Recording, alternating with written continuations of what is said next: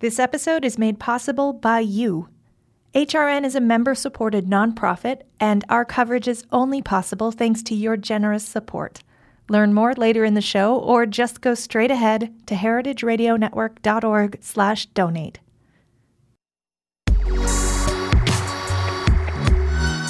This is Jimmy Carboni, the host of Beer Sessions Radio on the Heritage Radio Network. I've been a part of the HRN community for 10 years. After all that time, I'm constantly inspired by the incredible voices of our network. Each week, I record my show in the HRN studio because I'm excited to bring you, our listeners, the most important stories from the world of beer, food, cider, and more. All of us here at HRN make food radio because we love it. This year, HRN is celebrating its 10th anniversary, but we need your support to keep food radio going strong for the next decade. Join the HRN community today by becoming a member. Go to heritageradionetwork.org/donate right now. You can even show some love from my show by selecting Beer Sessions in the designation drop-down menu. Thanks for listening to HRN.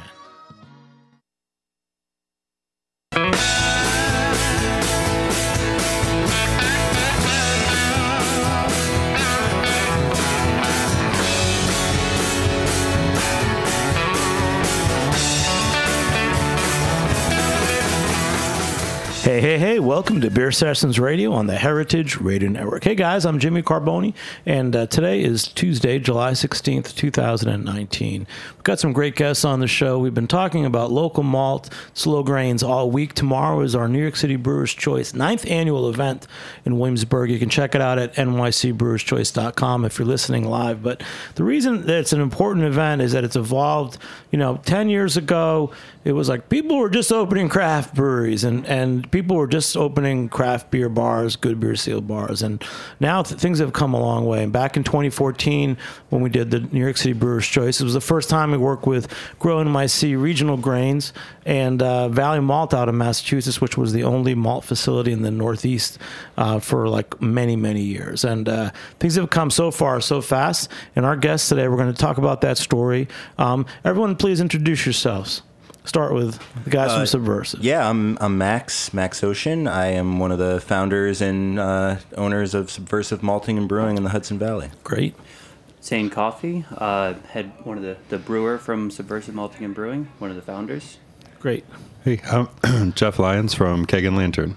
So, Jeff, you've been around with us for a while. I mean, part of the story of local malt and the changing craft beer scene in New York City was definitely the influence of all the homebrew clubs and BGCP classes and homebrew events. When did you first start seeing people work with local malts as a home brewer and then as a pro brewer? So I feel like I was pretty early on just because I was sort of in the presence of Chris Prout. He was one of the founders of the Brooklyn Bruisers Homebrew Club up in Greenpoint. And, I remember him loading up, driving his pickup truck to Andrea at Valley Malt and loading the back of it up, bringing it all back, and then brewing with it for months himself and trying to get the bruisers to brew with it at home. And then once he transitioned into opening up Greenpoint Beer and Ale as the head brewer there, we just had a standing order. So anytime Andrea had a pallet worth of malt, she'd ship it out to us.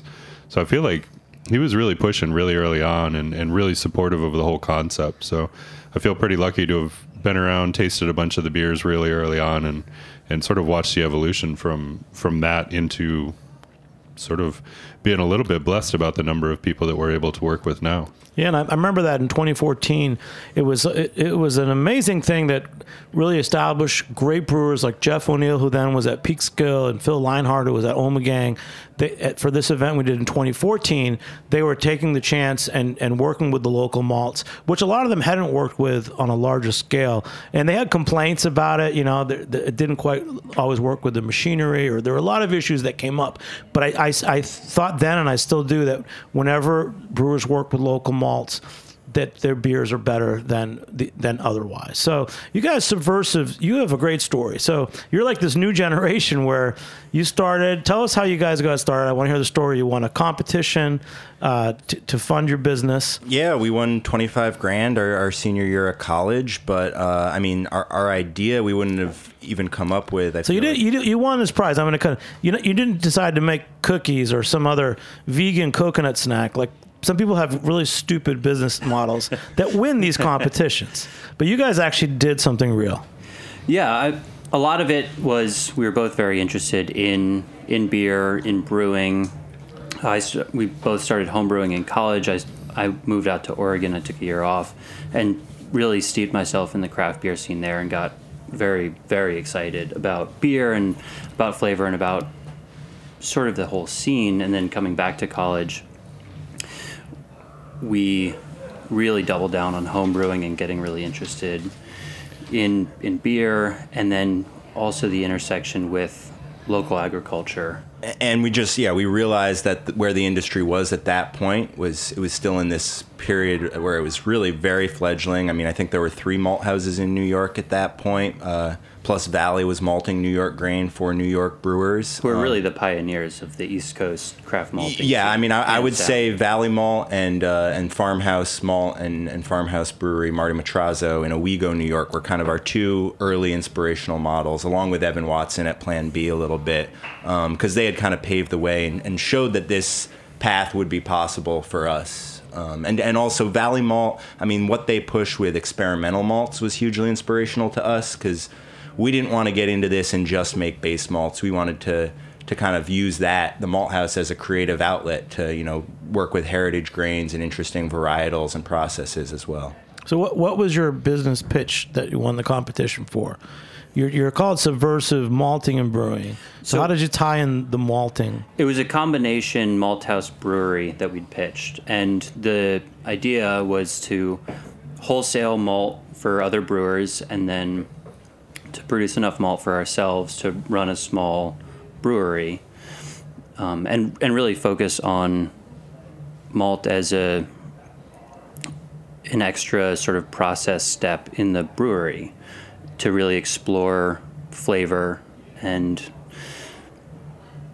dive a little bit deeper into the brewing experience. Yeah, I mean, we have this little pub right in Catskill, New York now that we opened about 6 months ago, and it's a wonderful opportunity as maltsters to be able to serve that glass of beer directly to the drinker and start that conversation. Everybody likes beer, right? But most beer drinkers don't really know what malt is. So by having that kind of sexy end product, so to speak, we're able to start that conversation about the supply chain with our customers and hopefully, add a little bit of value to what people like Jeff do, what people like Jason at Strong Rope do, right? Who maybe aren't maltsters themselves. Jeff, I'm impressed with these guys because what's different in 2014, we literally had to corral groups like Grow NYC Green Markets and the Brewers Guild and New York City Beer Week and try to get everybody on board. Hey, let's try to get 20 brewers to make a batch of beer with local malt. And this year we put out the word, and guys like Evan Watson at Plan B says, Jimmy, I've only been using local malt, and 6 years ago I would drive 6 hours to get to Marty Matrazo's to get the malt. And now you guys, out of the blue, Subversive, I'd seen you on some social media. I know that you guys supported Common Roots Brewing after they had their fire. But you guys were like, no, man, this is what we do. So, I mean, just in 5 years, it's come so far, Jeff. I don't know what your take on it is, because I think this is cool. I mean, it's like we're talking about local ingredients in beer. I mean, what's more important than malt? Yeah, absolutely. It's the soul of beer, right? No, it's fantastic. We traditionally have used so many ingredients that come from overseas and from so far away, it becomes sort of intangible and just so far removed, and you're just taking this product and you lose touch with the whole supply chain. And not only are these great guys who are incredibly fun to have some beers with and let loose, but like to be able to do that with somebody that, is potentially supplying you with an ingredient that you're then honing your craft and making the thing that you love to make with something that they love to make. It's really nice to have that direct relationship and that direct line of communication, which I think is a huge part of what makes community, which is a huge part of what makes craft beer to me. But Max and Zane, so you guys, you're malting, but you're really just malting just enough that you can brew. Yeah. I mean, there was about 10 months we were selling malts. You know, we're the smallest malt house out of, I think there's 12 or 13 of us in the state now. We're the smallest currently in New York, though we're making some steps to scale up in the next few months. So the plan was always to primarily focus on supplying ourselves. We thought we'd be able to supply a few accounts in the meantime, but pretty quickly when we opened the brewery, which is just 7 months ago now, we realized that it made a lot more sense to focus on supplying ourselves. And the thing that we're really trying to do that's different is we're not just trying to do our own base malts, we're trying to do every step of processing in-house, whether it's kilning to a slightly higher kiln malt, or whether it's roasting grain and malt to make a dark beer.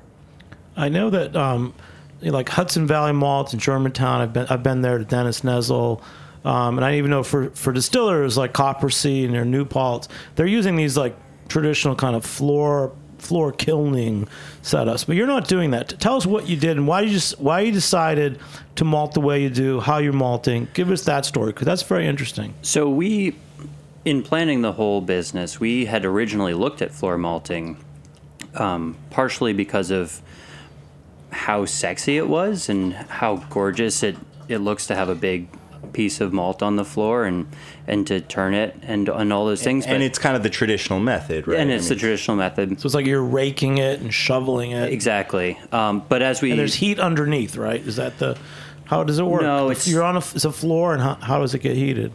So when it's on the floor, it actually doesn't really get heated. It generally, that's just when it's germinating. So you let the grain germinate for a couple days after you steep it. Yeah, you actually want that floor to be a cold thermal mass to make the grain not get too hot, right? Yeah. So it needs to start growing really, really slowly, so you can control basically how much they modify in relationship to each other, so it doesn't get out of whack. But it takes a lot of floor space to do floor malting, obviously. So in our business plan, because of our space requirements, we decided to go towards a pneumatic system. So it's a big stainless steel vessel that has a false bottom, sort of looks like a mash tun, actually. It's really big. So we installed it was a used soda syrup tank we bought off eBay for like $400. Got a friend to weld a floor in it, and it's basically perforated stainless sheets that we screw onto the frame, and that allows us to push air underneath that grain bed, basically. So we can have a grain bed that's like 3 or 4 times as thick as Dennis at Hudson Valley would be able to have floor malting. So it's a much smaller space requirement. And we have temp probes that control all the airflows and how humid it gets, so we can dial in very exactly what kind of malt that we want. And then in that vessel, we hop in and we turn it. So it doesn't quite look like traditional floor malt rakes. We hop in with a shovel and turn it and give it a really good mix. And then once it's done germinating, basically once the acrospire has reached the point where all the starch has really been unlocked, we just kiln it in that same vessel. And it's about baking temperatures generally. So, and it's really analogous to baking. So you can bake it, kiln it in the malt at low temperatures, and that's where you get a Pilsner malt. And then you can step it up, 20. What are the temperatures that you try to hit? So, for a Pils malt, you're going, somewhere around 150 to 180, and that's sort of how you dial in the SRM that you brew with. And then pale malts, 20, 30 degrees above that. And then we have the capacity to go up to about like a Vienna, and that's, we hit that 250, 270. And you get some really awesome, color and flavor development once you get up to those temperatures. It's same base grain, creates a completely different product. This is cool, Jeff, isn't it? Have you ever malted grain before? I haven't. Yeah, I want to come up and do it with you come out and guys. do it It's with pretty us. fun. Yeah, so you brought one of the I look beers forward to that it. you're going to be serving at New York City Brewers Choice tomorrow. Indeed. Just tell us about this, what the beer is, but in particularly the malt that's in it, and how you made that malt. So, if you made it. So yeah, this is called Drinkin' Beer. We make 100% of the malts in all our beers. So Drinkin' Beer, DRINKENBIER, right? It's a little bit of a fun name. I mean, a lot of people get confused when they come in if they haven't been in before and their friend has been in and they order It's a like Drinkin' Beer. drunken German, right? Yeah. But yeah, kind of just out of the gate was our, we didn't have any dialed in recipes when we opened because we hadn't worked with our own malts a whole lot before. And we had just kind of gotten the new heater that allowed us to push our kiln temperatures up to those Vienna temperatures like a month before we started brewing commercially, right? So we had this new product that brought a lot more flavor to our beers that we hadn't worked with before. And we put some of it in a lager, just a little bit, and it, gave some more malt depth to the beer, and out of the gate it was just a hit, and it's been about a quarter of the volume we've sold out of our tap room since we opened. Yeah, so it's a Keller lager that has a lot of pills, a little bit of pale malt, and a touch of Vienna just to give it some of that nice dark, some of those nice tasty crackery, bready things happening. Yeah, a little more malt sweetness than like a Pils would have or anything like that. But. Yeah, Jeff? I just have to call you out that it's awfully brilliant for a Keller beer. I like. I mean, in a good definitely. way. In a very, very, I very like good way. malt forward beers. It's not like, and you guys know what I mean. But when I say malt forward or malt friendly, what's a good way to describe this flavor profile, Jeff? Because it's not like American beers. It's not a hop forward beer. No, I think you're on the right track. I think if you're talking about a lager, I think this is very much falls into a malt forward, beer for a lager. I think those Vienna notes sort of. Yeah, I mean, put you in a do you different guys place. do you say if you say Vienna lager, I know I would expect this, but do you feel like you have to explain the flavor profile to anyone, or how would you explain the flavor profile other than just saying it's a Vienna lager? I mean, it's a tough thing. Yeah, we don't want to box ourselves in and call anything a Vienna lager necessarily, right? Because we're working with New York ingredients. We're not working with something from Vienna. I mean, aside from some yeasts. So I mean, I guess we're not really. When Zane writes recipes, but we both kind of work on where we want a beer to go together, and we never are driven by a style definition. We're always driven just by trying to make good beer, and then we kind of, after we have a product, try to define it in a way that our customers are going to be able to understand, right? Because our customers do tend to think of beers within style categories to some extent. For us coming up with the beers, we usually start off with a style as an idea, and then take the ingredients that we have and sort of build around that concept. Because I mean, our ingredients are our ingredients. It tastes like It's an ingredient driven beer. very much. Our goal was to make a tasty lager. It wasn't to make a Vienna lager whatsoever, right? But it might be somewhat representative of one. But I think that's one of the most exciting parts about dealing with New York ingredients is that you're not just trying to mimic something. You're not able to make the same IPA that everybody else is making, or whatever the example is. But it's, to me, the excitement is that you get uniqueness out of all these ingredients, and almost the smaller that you are, like these guys, like you're creating something that no other maltster in the state, even if they were taking the same grain in, is going to make, just because their system's different. In the same way that Totally. different breweries can use the same ingredients and create different beers. These ingredients are different. It creates and pushes you into different areas. And I really think that we're, if we are even to the point of scratching the surface, we are so at the beginning of this, and I find it really exciting to find out where we might be in 2 or 5 or 10 years time, as far as utilizing these ingredients and letting them take us where they take us, and kind of creating our own unique styles just because the ingredients take us there. Yeah, 100%. It's like you got a laboratory there. It's like I got a smoker that I smoke meat in. I want to get one of these. Tell us again the name of this malt machine. It's a pneumatic system. I mean, actually, for a little historical context, I think, is it called a Goland box, technically? Or I forget. It was some French guy. I forget his name. I'd have to look that up. But the Saladin box was what came after.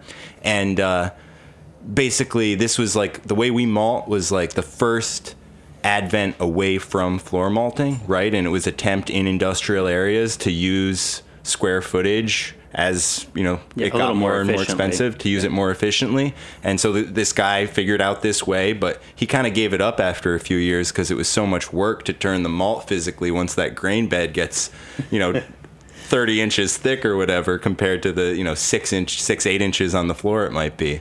And it soaks up a ton of water, so it gets even heavier. So if you put in, you know, 1,000 pounds, it'll be almost 2,000 pounds of stuff that you have to turn once it soaks the water up. So he gave it up after a couple years, but his pupil, Saladin, thought, I could mechanize this, and he put mechanical screws that went back and forth through the grain bed, and that was probably the biggest industrial achievement we've ever seen in malting. You know, it's still kind of how most industrial malt houses work. How many years ago was this? It was late 1800s at some point, yeah. Where did you find your knowledge about malt? I mean, did you read, like, John Mallett, we know, has the malt book? So there's a great book. It's Dennis E. Briggs, and which is one of the big seminal texts that everyone reads if you're serious about malting, but it's all aimed at very large industrial malt houses. So Christian and Andrea are actually really instrumental from Valley Malt in helping us create and troubleshoot some of the things. But then Hartwick College put on an advanced craft malting course, technical course, and that was that was where we actually got a lot of sort of hands-on. Hartwick's cool. Like there's guy Aaron. Is he Aaron still there? McLeod? Well, he was. So Aaron worked in Canada and for these big malt. Yeah, I mean, really, he was like one of the experts on malt. 100%. I mean, he worked sending millions and millions of pounds of malt from Canada over to the Chinese and the Chinese government needed like this special like lab procedure done and everything. So it was a real like total change of course for him to start working with guys like Christian and Andrea and eventually us. But we cannot overstate the importance to the industry, not just in New York, but nationwide, that Aaron has played. I mean, his lab is the best and most accessible in the country. He's so accessible via phone.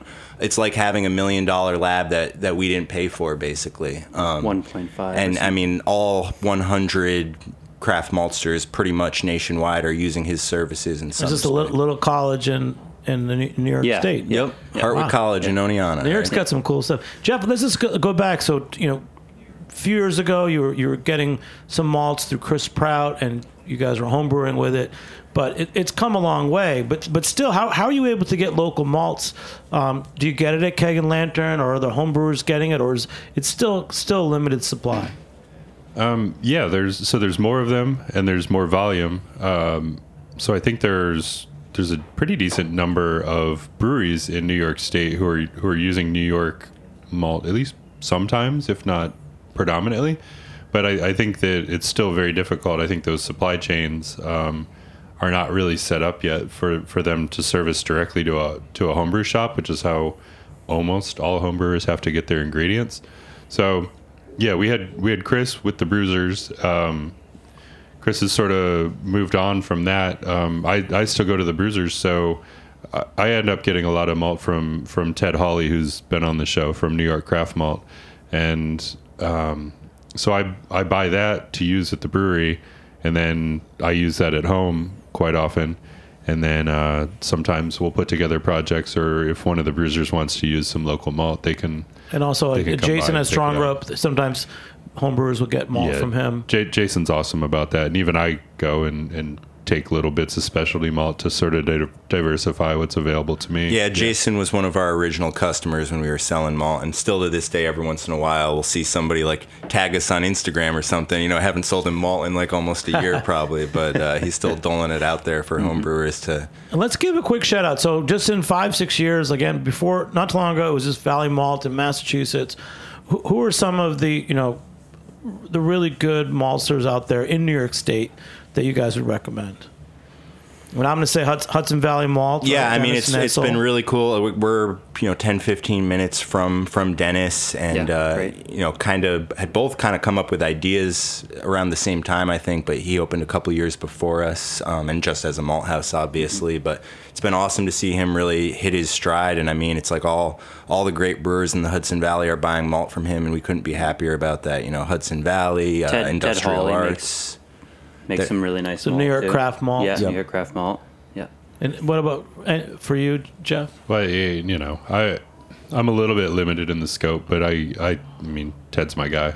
He's fantastic. I cherish him, as a friendship, but I think he's making really great malt too. So I'm really happy to do that. But I really like Noel. I do think that there's some value to having somebody as big on the block as 1886. And there's a sort of runs the gamut. It's nice to have some diversity and some of size and of flavor going on. And specifically with Ted, I'm pretty sure he's the only guy wholesaling, at least on any significant volume, a lot of specialty malts to New York brewers, right? From my perspective, yes. I could be wrong and I could be overlooking some, but yes, I feel that way. Let's talk about the next beer you guys brought from Subversive. What's this beer? So this is called Body. It's Or Body Double IPA. Yep. Hazy IPA. A lot of Tahoma. You guys are a good team. I like a lot of Michigan Copper. Max and Zane. Yeah, just a sort of big, going a little thicker, going a little hazy.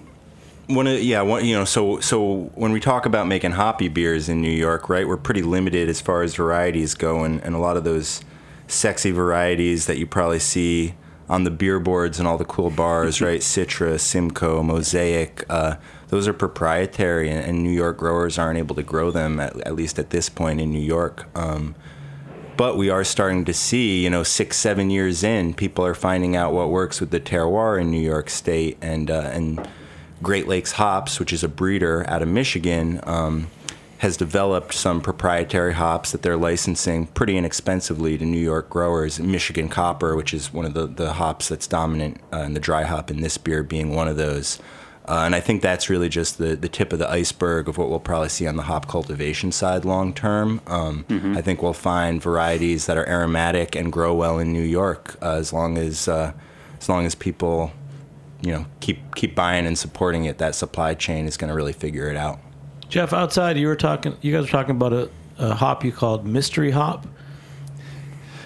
So our local go-to, if you want to drink beer with local ingredients, or you want to try to learn about local ingredients in a finished form, the sort of local guru is Jason Saylor at Strong Rope. He's been, homebrewing with it before he opened, and then, since Strong Rope opened, he's been pretty much 100% New York ingredients. So we used to be able to go out there, and he used to put it right on the menu, and you just drink your way through and just try to figure out what's what and what's creating what flavors. And there was a point a couple years back where, so many of the beers that you were just like, wow, this is sort of knocking my socks off. What's going on with this? And the answer was almost invariably like, oh, that's the mystery hop. And we knew where it came from, but the person who grew it, it's Whipple Brothers. They kind of lost track a little bit. Maybe their paperwork wasn't so tidy, and they couldn't remember what they put in that row or in that field. So they knew they had something really good, but they didn't know exactly what it was. And then, so that's sort of the origin of that. You still story. call it mystery hop? Well, yeah, I think he came to realize that he was pretty certain it was Columbus, so he puts it out now as CTZ. So, yeah, a little bit later we can crack a beer. I made a Saison that I'll be pouring tomorrow night at your event at the Brewer's Choice that features that hop. Great. We're going to take a short break. Engineer's going to cut to a little message, and we'll be back in a few minutes on Beer Sessions Radio. All right.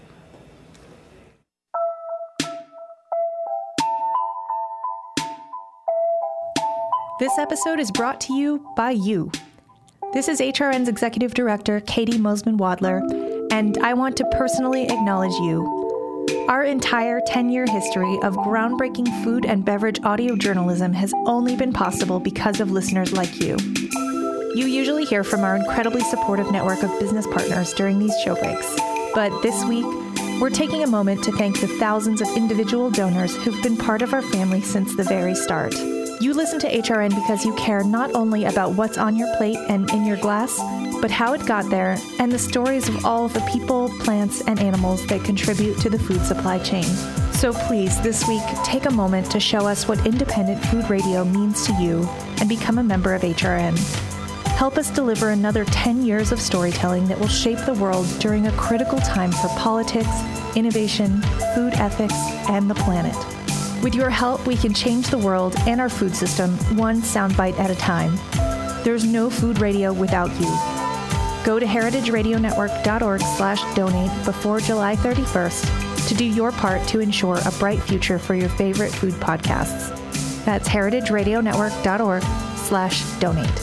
From all of us at Heritage Radio Network, we thank you for your vision and generosity from the bottom of our hearts. Commercial. Hey, welcome back to Beer Sessions Radio on the heritageradionetwork.com. Check it out, heritageradionetwork.org. It is the membership drive this summer. Check it out. It's really important. There's over 30 shows. It's a nonprofit. You can become a member and really keep this thing going for another 10 years. We're in our 10th year now. There's the Heritage Radio Network Hall of Fame. A lot of our top guests are on there.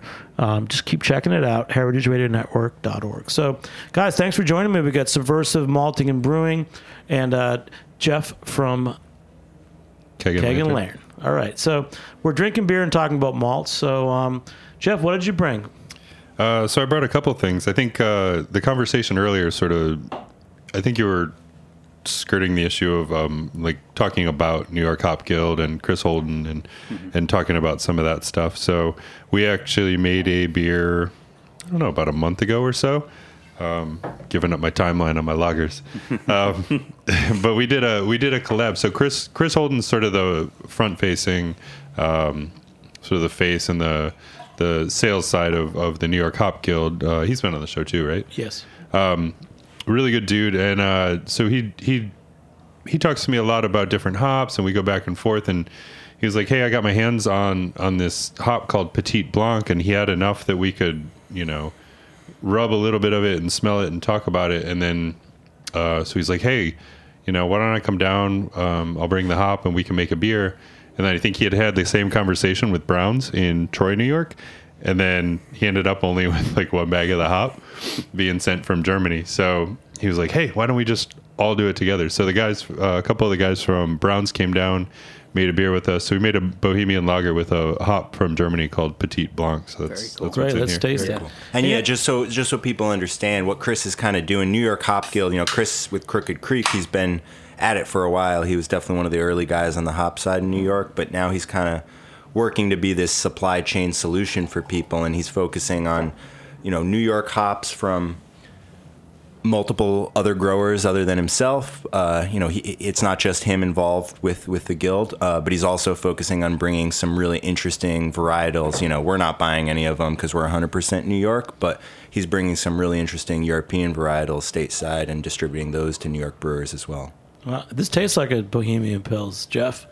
You always hit it. I hope so. You are. I think one thing about the focus on local malts this week is that I'm so interested in lagers and Helles and Keller beers more so than ever, and we've done quite a few shows in the last 6-7 months about it. I love your enthusiasm for it, Jeff. Absolutely. So you said you made this a month ago. Is time an issue when you make lagers? For a lot of people, it is. Yeah, that's super clean. Yeah, it's a tasty beer. I really like.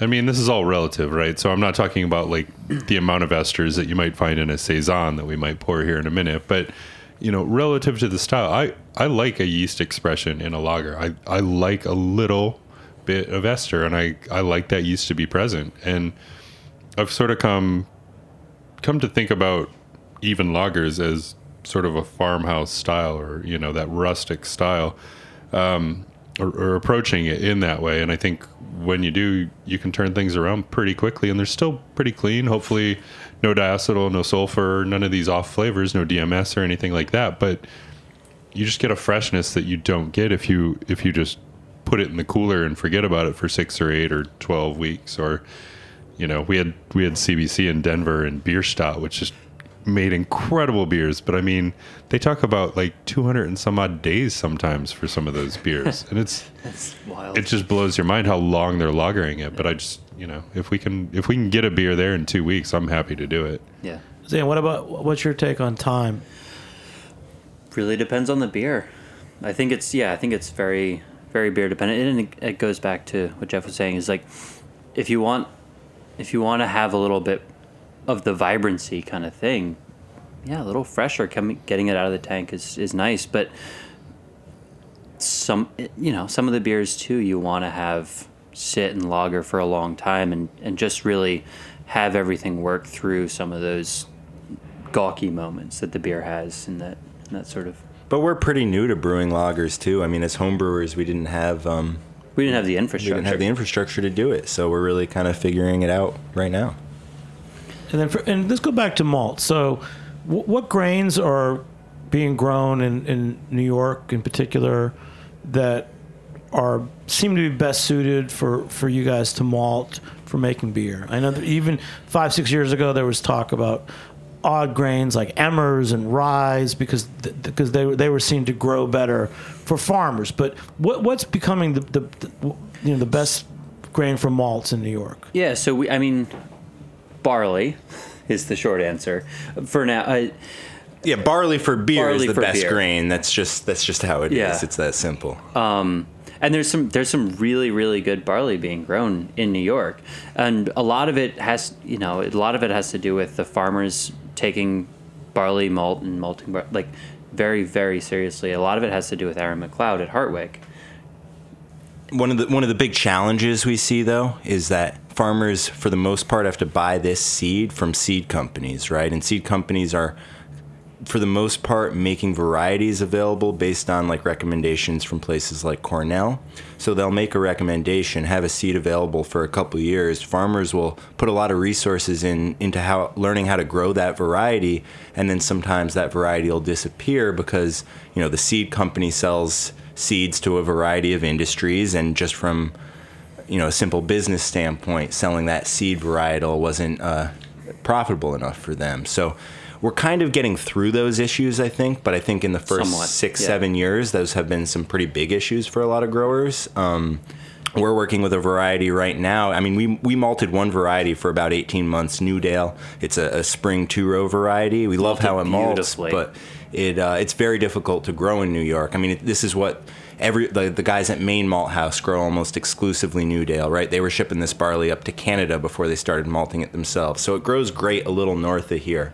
But with the humidity and heat we get in New York, it's a little bit more difficult. But we've switched. We're malting these test plots that our farmer grew for Cornell Cooperative Extension, and Violetta is really performing great in the malt house. Zane will tell you a little bit more about why. And what's really great about that variety is that our farmer will be able to save seed and not have to worry about going back to that seed company for that variety. Yeah. Shout out to Rachel from West Wind Ag. Yeah, Rachel McDermott now. She was in New York City in finance for a while and went back to the family farm, and she's kind of helping shepherd them to the next generation. So is that also Westwind Orchards too? No, it's not. Else? That's something else. Yeah, they're in Schaghticoke, so a little northwest of Albany. They've grown feed grain for the dairy industry in New York for a long time, but dairy is currently tanking in New York. So she really was. So they had been growing grain. Yeah, they had a lot. Yeah, they had the biggest, grain bins east of Syracuse in New York State, if I'm not mistaken. So they have experience growing high quality grain already. Yeah, which is super important. And one of the things that for smaller farmers is basically impossible to grow high quality malting barley because the infrastructure isn't there. And even if you can grow it, you can't store it properly, right? One of the big things we've seen in the supply chain for malt is maltsters can't afford large grain bins, and they're trying to basically buy relatively small amounts of grain at a time, right? Add value to that grain and then sell it to a brewer and then use that profit to buy more grain. So the farmer at this point anyway really needs to be able to store that grain under proper conditions. It needs to maintain its germinative ability for 12 to 18 months. And that's a lot of risk that the farmer has to put up with. about a year ago, there was a Facebook post from a farmer I knew. He said, "You know, my friend he had an order of Red Fife, wheat, and I guess it was destined for a bakery, but the bakery decided to not take it."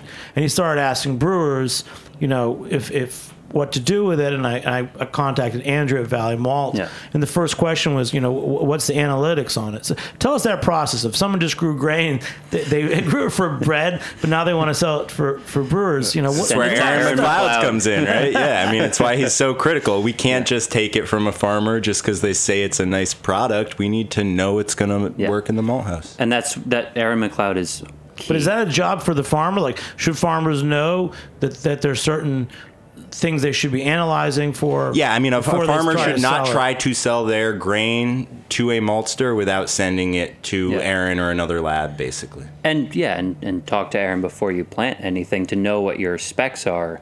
And, because there's a whole interaction between, like, nitrogen application and protein on and all these things. And if you don't know what spec you're trying to hit, you're just sort of shooting all over you the could map. throw a bunch of nitrogen on, get an insane yield, but you had a huge protein spike, and all of a sudden the maltster's only interested in it for maybe specialty malts that are 1% of what they produce, right? Because the brewer can't.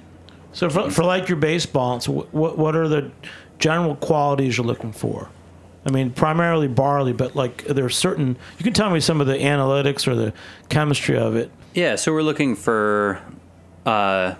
Well, the first big go Jeff, no-go can I have is, more of your Bohemian Pills, please? Yes, Yes, as well. actually. See, we're talking around. malt, but we're drinking lager. Isn't that the same thing? Yeah. Before you get going, that I looked it up and we brewed it 3 weeks ago yesterday. Wow. That's awesome.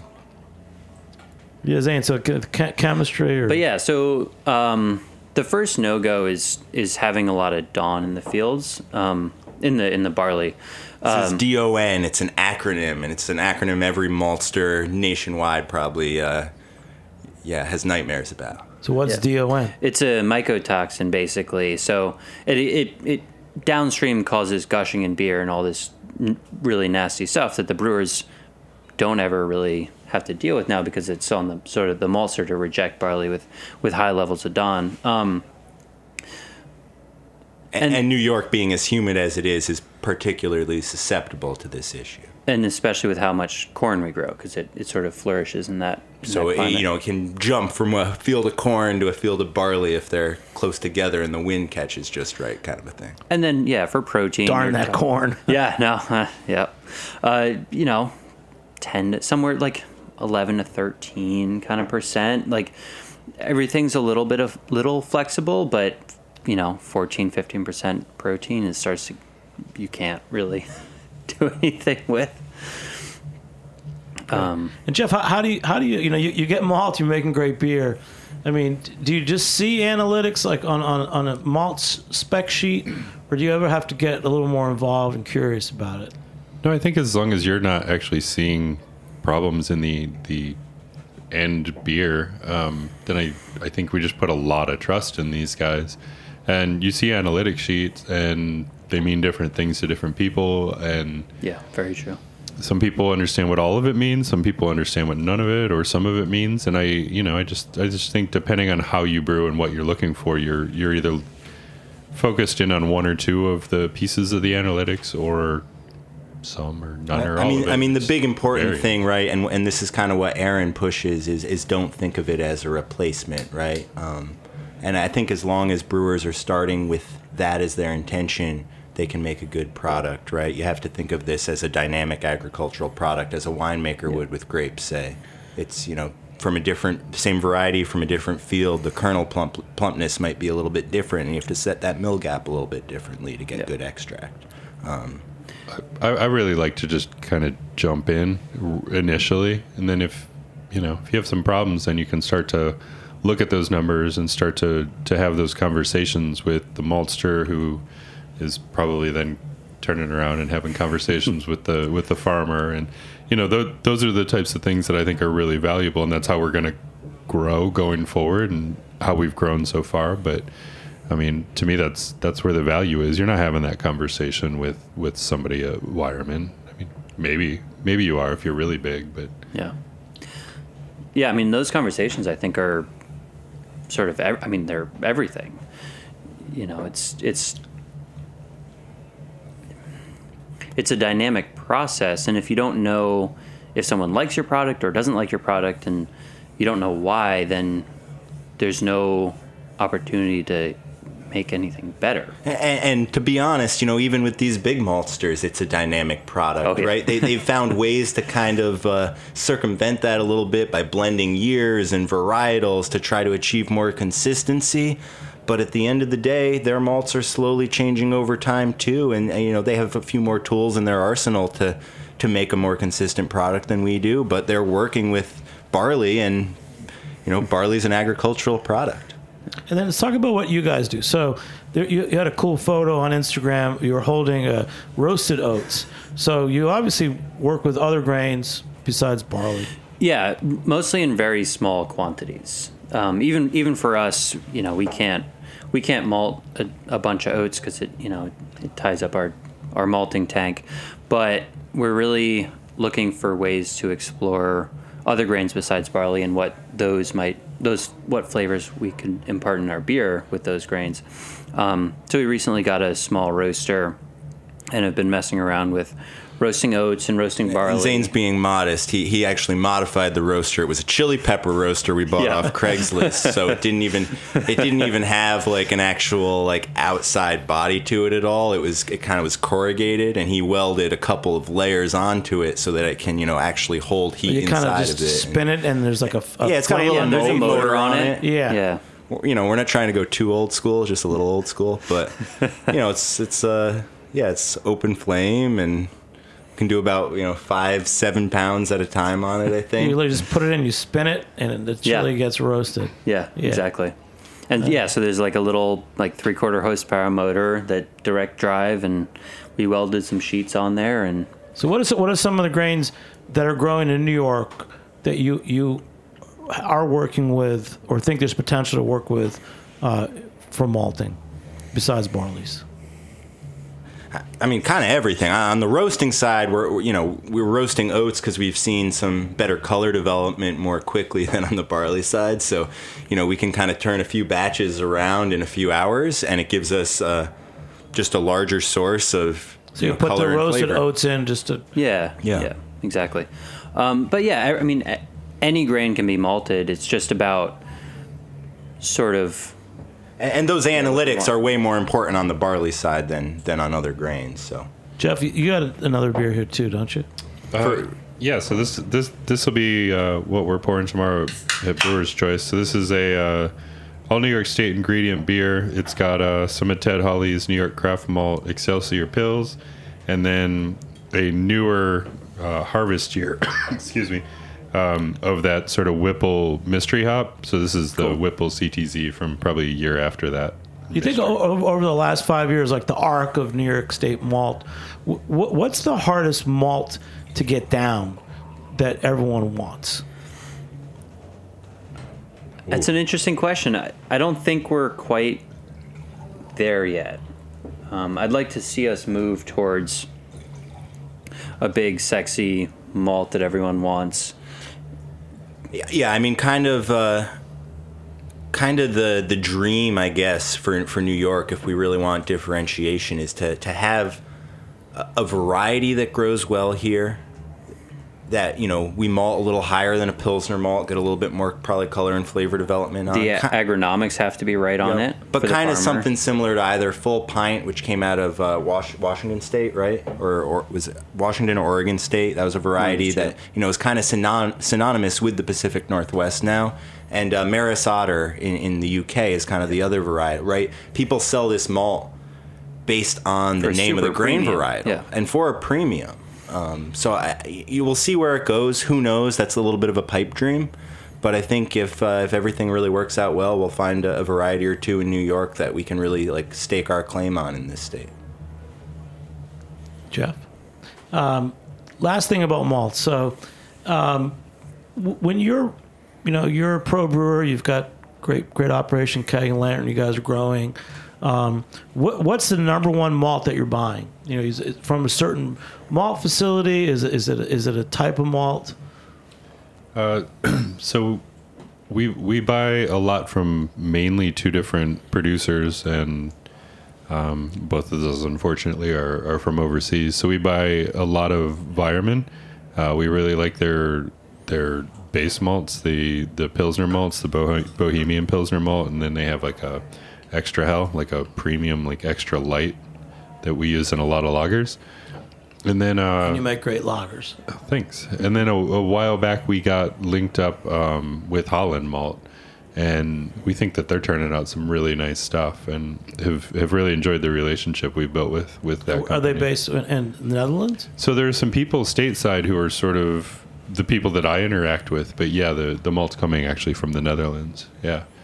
And what, we've never worked with malt from a foreign maltster. So could you tell us a little bit maybe about how those relationships compare? Oh. It comes with an accent, Max.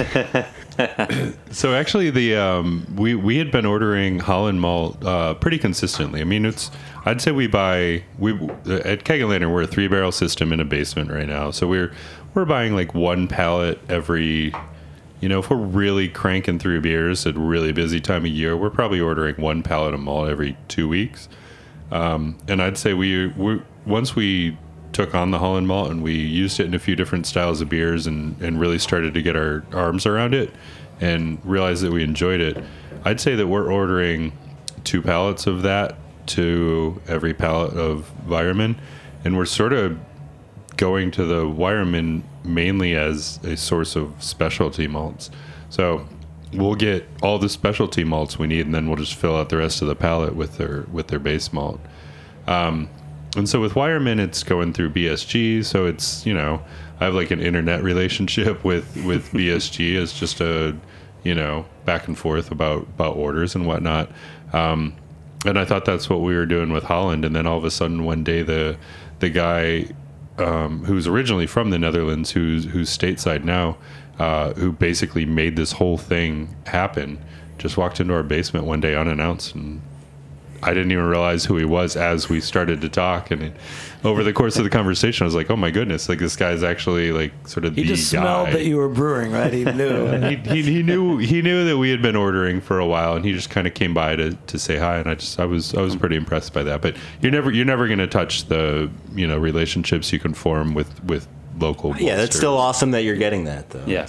Change it to the smell of malt. What's it like being in a malt house? I mean, I love the smell when a brewer's brewing, you can smell that malt. But what about when you're you're making great. It's pretty great. What is the smell? Germination, it's like you get a little bit of cucumber, a lot of fresh, sort of grassy sort of smells. If you start getting that sort of lactic sourness, that's a bad sign. You want that fresh cucumber smell. Yeah, but as it starts kilning, think about walking into a bakery. You just get all these fresh, really crackery, interesting grain flavors as it's sort of working. Yeah, I mean when we're killing the Vienna, it's like I might. Yeah. And if you go in there, midway through kilning or so, it's amazing. You can smell it from outside the building. Mm-hmm. Yeah, you get a little bit of almost a little peanut buttery kind of action, a lot of cracker, a lot of roasty, toasty, just beautiful. Yeah, a lot of notes that definitely fade with time, after that kilning is done, but are still present in the finished malt to some extent. Wow, this is great, man. I tell you, just in 5 years, Jeff, things have come so far that we actually have the second brewery in New York State with Mario Matrazzo that's making malt and brewing with it. I don't know. Anybody want to close it out? Anything? I feel like we're getting closer to what we expect from our, craft products, artisanal, cheese and wine and everything. It sounds like we're going in the right direction with you guys. I think we're getting there. I think it's really exciting for us to see where the industry's come and where it's going. I mean, quality is number one, and it's continual quality. And like we were talking about before the show, to see big guys using these ingredients finally is really affirming, right? I mean, I think Jeff agrees, and Jason at Strong Rope agrees. Like we're all small, and we're all going to stay small for a while. We can't support this supply chain alone. And I like when we're talking about these malts that are like making these simple beers, lagers, and pale ales and things. I want to joke and say, man, you guys should all make the peanut butter, donut malt, but there's a lot of great things happening in beers, and I still think beer is a beverage, and it's good for you, and it's from the earth. So yeah, and malt's been around at least 10,000 years, right? The pastry stout thing has only been around. You can put some donuts in your beer years. But everyone, just close it out. Guys, thanks so much again. Everybody, Jeff, thank you, man. Yeah, thank you, Jeff from Keg and Lantern. I appreciate you having me on. And we'll see you tomorrow. Yeah, thank you, Zane from Subversive Malting and Brewing, and Max from Subversive. And again, you guys, thanks so much for stepping up. It's Brewer's Choice event. We're not twisting anyone's arm, but people that are working with local malts are excited to be here. Even foam brewers are coming down from Vermont. You guys reached out and said, hey, this is what we're doing. We should be there. Indian Ladder also. People are really proud of, and some of them are growing grains too, which we didn't even get to today. Yeah, Indian Ladder is the only estate brewery in New York State. That's a pretty cool achievement. Yeah, I mean, I was there in 2016. I remember there was their first harvest of barley, and literally their combine broke. This is a whole other show. Their combine broke, and they were waiting for the rain clouds to come. So everything with agriculture is fraught with risk. So appreciate what you guys do. Great work. And again, I'm Jimmy Carboni. Thanks for joining us on the Heritage Radio Network. Big shout out to our producer Justin Kennedy. Engineer today is Max, and assistant producer Aaliyah Papes. Thanks for joining us. We'll catch you next time on Beer Sessions Radio. All right. Woo!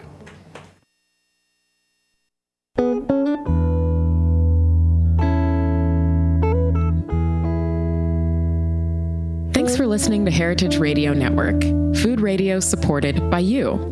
For our freshest content and to hear about exclusive events, subscribe to our newsletter. Enter your email at the bottom of our website, heritageradionetwork.org.